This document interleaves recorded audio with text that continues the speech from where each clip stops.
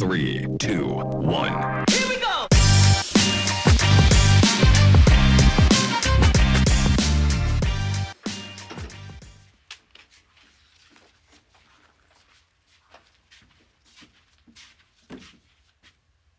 That was my foot. Linsay. Mark. Linsay Rousseau. Yes, that is I. With the accent over the U. Yeah. How you doing today? I'm good. I was fully engrossed in The Essentials of Living Aboard a Boat by Mark Nichols. Because, as I was saying earlier, it's my dream to have a recording studio on a boat. So.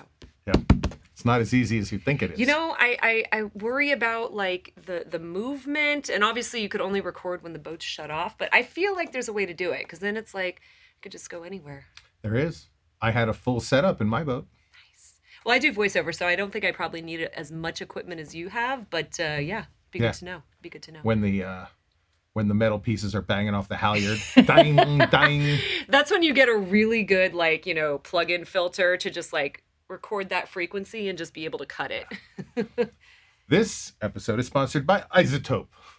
Isotope. Big fans. Identifying and eliminating certain frequencies. Yeah. Oh, and for all you people who do podcasting and voiceover, the declicker has saved me so much time in editing. So much time. We want to be careful, though, because we want to give them a claim, but we're also fighting for sponsorship. We don't want to give too much away for free, This is true, yeah. But the spectral removal tool thing. The dialogue denoiser, all amazing features. Super cool. Yeah. So welcome to this episode of The Studio Life, where we talk about all things studio. Yes. And today I wanted to talk about the democratization of technology. Man, that's a TED Talk right there, right? Democratization. It's really interesting because it applies across a whole swath of platforms. Obviously you talk to a lot of recording engineers, and I actually literally just had this conversation with someone the other day about voiceover, and I've heard other people say, oh, you got to get this piece of equipment and this piece of equipment, and no, you got to have the space. Like, as long as you've got a finely tuned space, which could be anywhere, you've got a studio. And that's right. Same thing, cost of technology, cost of equipment. We were talking about motion capture earlier. Things have gotten so much more affordable that you can use what was previously unattainable equipment and software as an indie developer, an indie filmmaker. And that's right. It's really opened up a lot of doors to people. What's interesting, I think, is that we've always thought technology was giving the little guy too much opportunity. Don't tell that to Disney. We always wanted to feel like our investments were going to make us exclusive. Right, because if you want this, you have to come to us, Somehow, if you bought that camera, you were able to do this, but if you bought any other camera, you weren't. Exactly. And now you have people winning awards for shooting films on iPhones. Yeah. On iPhones. Yeah. Fucking iPhones. Right? Who knew you could make a movie with an iPhone? Unbelievable. Yeah. Ridiculous. I just got the latest one, the 13 Pro. I won't lie. I stopped using I had a Sony, whatever for my self-tapes. I'm using my iPhone now. Even the audio quality is good. Yeah, but it's not Manhattan Beach Studios where you can get all of your full-service studio needs done. It's not the Sennheiser MKH50. No. I do have, in my home studio, I do have my Sennheiser 416 and my Neumann 2 LM103. So, sure. Yeah, I do have standards. Yeah. That's right. So, the iPhone, we should make this clear, is not Netflix approved. No, it is not. So, you're still supposed to buy something that costs about 100 times the price. And I did hear, and quote me if I'm wrong, I did hear that Netflix had like a list of it was either Netflix or Amazon had a list of requirements of, if you send them a film, it has to be shot, this quality, I think one of the studios is even requiring things being shot in 4K now. It's like, don't send us anything if it's not shot in 4K. Yeah, and I actually think it's if they are doing the production. Oh, maybe. Okay. That and there are all kinds of exceptions for if a particular shot needed a camera that's not on their approved list, even if it's a Netflix production. Right. But we've always thought that technology being given to the little guy meant that somehow every professional was going to be put out of business. So that's never really been the case. Yeah. But I remember also when the word processor came out, when everybody, I was a lawyer at the time, and they gave everybody computers with with Word Perfect. Oh man, yeah. And the feeling was, well, everyone's going to be an author. And it turned out the people who are authors are the people who are born to be authors, not the people who happen to have a computer. Exactly. It's like you can have the most expensive technology in the world, but if you don't have the talent or the skills to utilize that technology, then doesn't matter. It really doesn't matter. I mean, I know people that have like $10,000 whisper rooms, but they're brand new to the industry and they thought just buying all this expensive equipment was going to get them work. And it's like the first couple of years of my voiceover career, I literally was living in Berkeley in this tiny 1-bedroom apartment. I had a sliding door closet, which I went to a salvage yard and bought these outdoor shutters, put carpet remnants on it, set up like foam padding on the inside, had to wait when they weren't using the bathroom because it was up against, my studio, and, was using a Rode NT1A, and I recorded some big projects from there. And so I've had fun talks with people about like, dude, you can build a studio on a budget if you need to. That's right. But you got to have those skills. And then when you have, you work your way up the career and you can get the more expensive stuff, you're also at a point in your career when you actually know how to utilize that equipment and make it sound the best it is. But yeah, you need to, like you said, if you're a writer, you can write by hand and it's going to be amazing. Right. If you've got Word Perfect or what is Office now, it's like, well, if you're still writing, I don't know, cheesy limericks or whatever, it's not going to be the same. That's right. Well, I think people who are born to do it, do it. 100%. Now, artists are artists. One of the, but I feel like the world of technology has made some sudden, very interesting shifts lately. And it's one of the reasons why I wanted to talk to you. Previously, in other eras, we took things that required a recording studio. I was in the recording studio for some massive projects that probably could not have easily been done in a smaller room, but it turns out everything can be done in a smaller room. But here we are now with a shift that's causing some things that really could have only been done in a massive multi-million-dollar facility.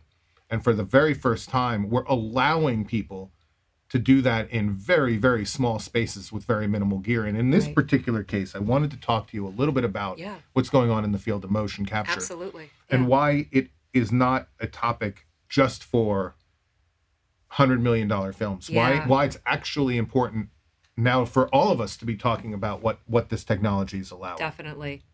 So here we're talking about the unities and things like that. What's going on? What is this shift that's taking this thing that was out there before? Yeah, I mean, so obviously when you say motion capture, people automatically think, Lord of the Rings, Gollum. They think James Cameron, Avatar, these multi-million, I don't know what James Cameron's budget, could be in the billions for all I know, franchises, and the suits with the ping pong balls in these massive football field size rooms with all the cameras around. And that absolutely is still the case for, like James Cameron, he's got underwater motion capture going on for the latest Avatar. He's built entire motion capture cities, which, that's what you can do when you have millions and millions of dollars. But the technology has advanced so much in the past 20 years that you have companies like Neudem International, which is an inertial motion capture company, though they do now have an optical inertial hybrid. But their original baseline suit that came with full inertial tracking with finger tracking, I think the baseline original price was $2,500. So, and they had special packages for indie developers, like Unreal and Unity, which are a lot of the programs used in motion capture. They also have like indie developer packages. So now all of a sudden, whereas before you're like, oh, well, I'm not Lord of the Rings, I can't use this. Now you've got, we would have indie developers coming into our studio and would be like, yeah, I prevised this scene in my bedroom. And, once you learn how to run this equipment and, make sure there's nothing metal to mess with the orientation. All of a sudden you've got this technology that was previously unattainable now available to your indie game developers, your indie filmmakers, and you can do a lot more with it. And, from the viewer side of things, you've noticed now you're seeing animated motion capture characters in commercials and other things like that, because it is so much more affordable to do it. And now those giant optical stages, you've got stages now that only need 8 cameras, and you've got magnetic tracking. Sony Culver City has a new virtual stage that's got optical and inertial and magnetic. It's one of the most high-speed stages I've ever seen. And then you pair that with like photogrammetry and the new LED stages, which are also becoming much more affordable. All of a sudden, if you're an indie filmmaker and you're like, oh, I don't have the budget to fly to Morocco and China and, Germany to film this. Well, you get yourself an LED stage and a motion capture stage. All of a sudden, you're able to be wherever you want to be. And then you bring in the virtual cam with it, and you're able to see, or like we were talking about earlier, the Oculus VR headsets. All of a sudden, you're able to see a live stream render of what that scene looks like, which helps the actors. Ian McKellen is very famous for saying, I didn't get into acting to play Gandalf and sit on a green screen. Well, now with your virtual cams and Motion Builder and these, the Ocular VR headsets, the actor's not getting the feel or getting the scene, or the director needs to line up a shot. They just put that headset on, or they look up at the monitor, and all of a sudden they're able to see in real time what everything looks like, which is something you couldn't envision before. That's right. And, you're not having, the original Star Wars, obviously, you're not having to fly to Tanzania to do it. All of a sudden you're doing it on, an LED stage, or, in a motion capture, either studio or inertial system. I mean, I've done motion capture out in the back parking lot of a studio before, and then it was pumped into an indie game. So yeah. It's unbelievable what's happening. Crazy. The idea of taking the handheld, the game controller, and taping it to your camera, and just letting the camera motions be recorded. Yeah. Allows you to basically shoot anything, anytime, anywhere. And you don't need to put dots on the green screen or anything, because all of that can be controlled with these free programs. Oh, and that's the other big thing is like Unreal and Unity, which are the big game engines that process this. They've all got their software free, or not free to use, but they've got it available to use. They've got student packages and indie packages, and they really do try to make it affordable. If you're a big studio going in to use them, they're going to charge you a little bit more, but they also have scholarships. It's quite amazing. And that's something that really makes me happy, is that we live in an industry where so much of the work we do is NDA and proprietary, and you don't want the other person to know what you're doing, and to have some of these companies come out and just be like, we're all artists, let's move the needle forward a little bit, and let's make some art. Yeah. So this obviously puts everybody in an interesting position. Now, the volumetric stages are still fairly unique. They're still pretty expensive to get into. Yeah, I think each one of those cameras, like a OptiTrack camera system, I think each camera is either $2,000 to $5,000 a camera. Yeah. Mm-hmm. Yeah. So it's still no joke. No, not at all. We're talking about $2,000 to $5,000 a per camera, and studios. I would say a traditional studio probably has anywhere from 32 to 50 cameras. So yeah, no joke. Yeah, for less than the price of one camera a few years ago. That's true. Pretty sick. True. Yeah. Yeah, unbelievable. So I think this is a moment. A very fascinating moment, a very scary moment. I mean, we're all scared of the little guy, right? We're all scared that somehow it's going to become so easy. And I'm always reminding myself of that Word Perfect story, which is, it helps to have a quiet room. It helps to, one of the things that makes a better quality microphone from a worse quality microphone is not the audio quality under normal conditions. Right. It's the audio quality under special conditions, when things are way too loud or way too soft, but under a normal condition, it's acceptable. Right. And very hard to tell the difference, even from the cost of a $100 microphone to a $4,000 microphone. But this feels a little different to me. Yeah. This feels like, we've heard that on some of these volumetric stages, of which we don't own one. Right. Mandalorian, however, being right over there, Avatar being next door.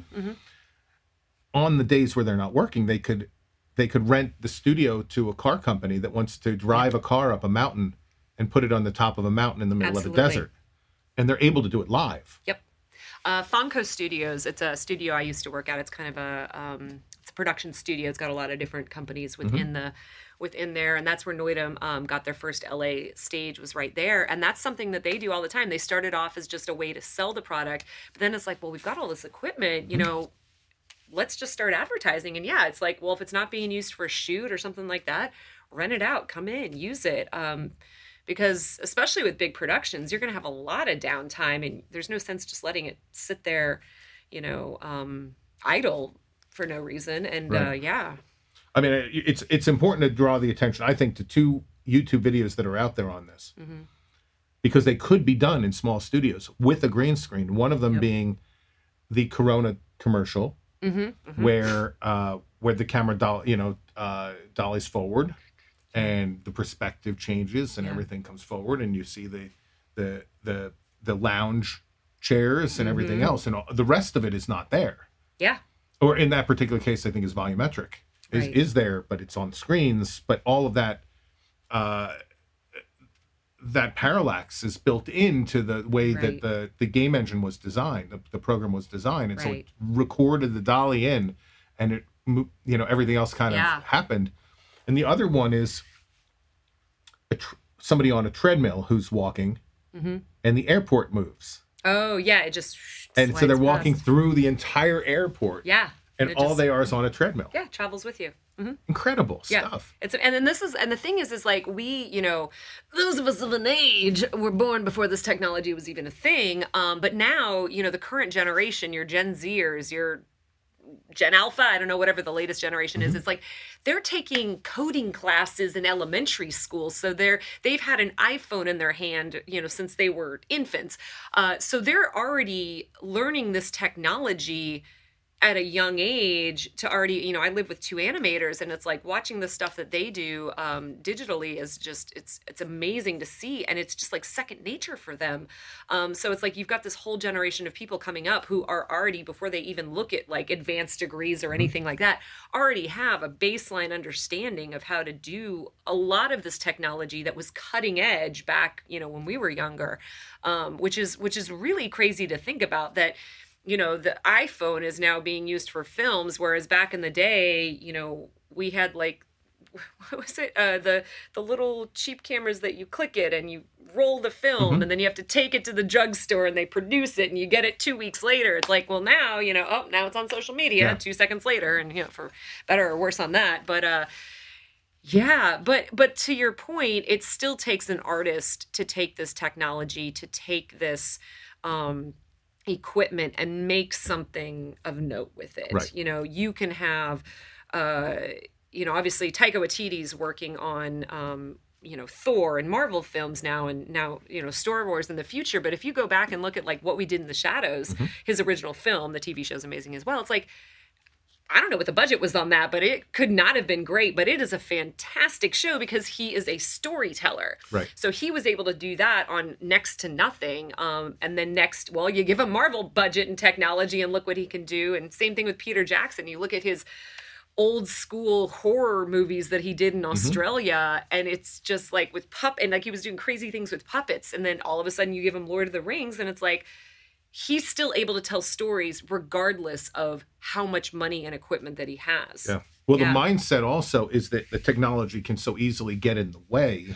Well, and this is the other thing. And that's what, you know, that was one of the big critiques with love it or hate it, the original, the prequels, 1 through 3, Star Wars prequels 1 through 3, is that one of the big critiques is it was using VFX to make up for the fact that the storytelling was just not as solid. You know, those of us who grew up on the original Star Wars loved it so much. We didn't care that he was doing it with miniatures and everything. It was a great story to follow. And so sometimes I think people do try to use the big explosions and the shiny CGI to make up and be like, well, you know, the audience isn't going to get, or they're just going to be so entranced by the CGI. Yeah.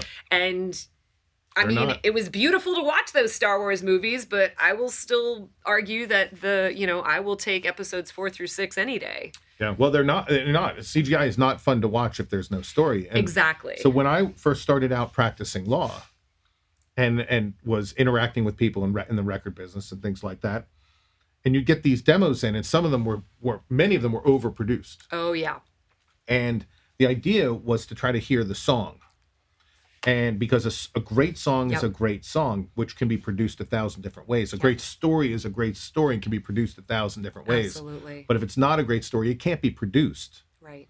A great something that's not a great song, I guess, can be produced. I've heard a lot of great songs I mean, that you were got actually bad songs. auto-tune and you throw a bass line behind it. Yeah, just a great drummer can sometimes mask the fact that the song is nonsensical. But certainly, in when you start turning cameras on, you better have a story to tell. Yeah. And I actually feel the same way. I'm a little tongue-in-cheek. A great song is still a great song. Yeah, yeah. And that the technology can so easily confuse us. But the gift of giving this technology to people for essentially no cost. Right. We're talking about a free program. We're talking about a nearly, just a several $100, game controller. Yep. Can record the movements of the camera and So here's what my philosophy in the studio is to know everything. Yeah. Not to necessarily be great at everything, Right. but to know and understand where the limit is and to know what could be done.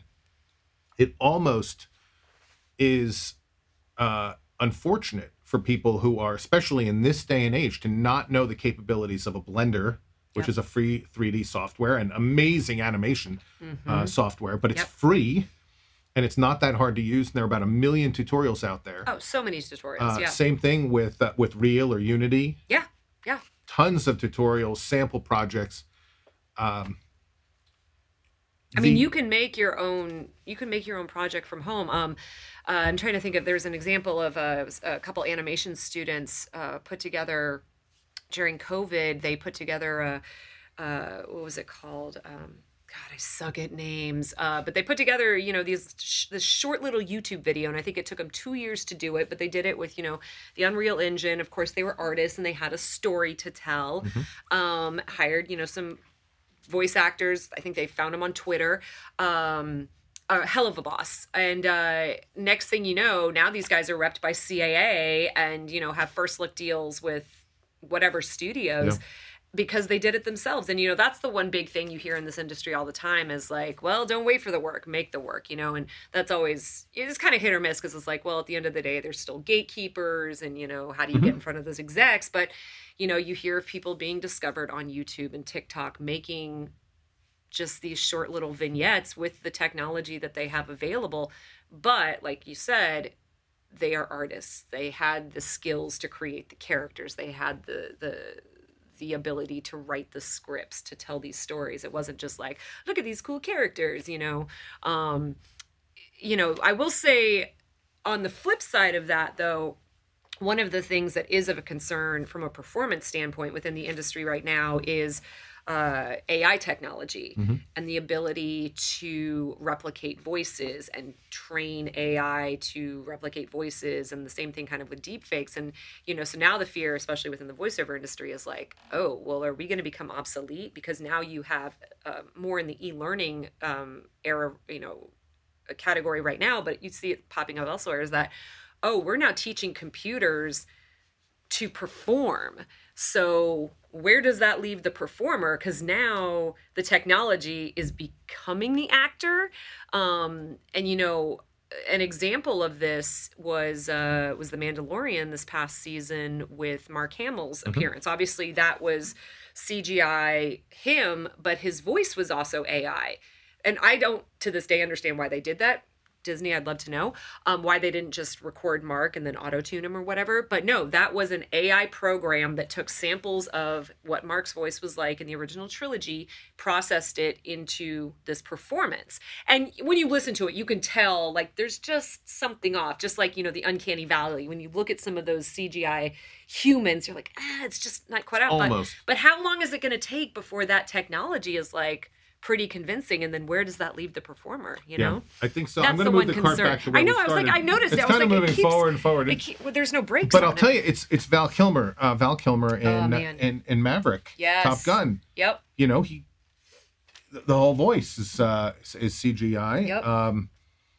Yep. There's so many stories now. Carrie Fisher and her appearances now, Star Wars and stuff like that. I mean, it's magic what's happening. Yeah. And then holograms on stage. I guess I'm not as afraid of it. It's easy to joke about technology being democratized to the point where none of us have work. Right.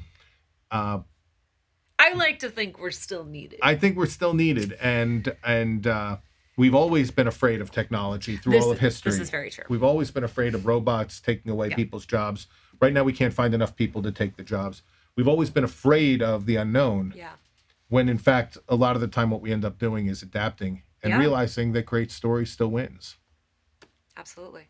Yeah. So I guess with that said, we've covered a topic. I think we have covered a topic. Yeah. So all you indie filmmakers and game developers and everything, go get your free technology and make something awesome. Make the next Overwatch or the next, I don't know, what was another low budget film that, Parasite. Though I think that had a budget though. But anyways. Yeah. Make art. Make art. All right. It has been a pleasure. Yeah. Thank you so much for taking some time with the studio life today. Thanks for being here. It's a lovely studio. And so that's it for us today. Keep watching. How was that? It was good. All right. That was a good run through. You guys ready to do it? Great. Let's back to one. All right. That's great. Thanks. Hit the record button. 3, 2,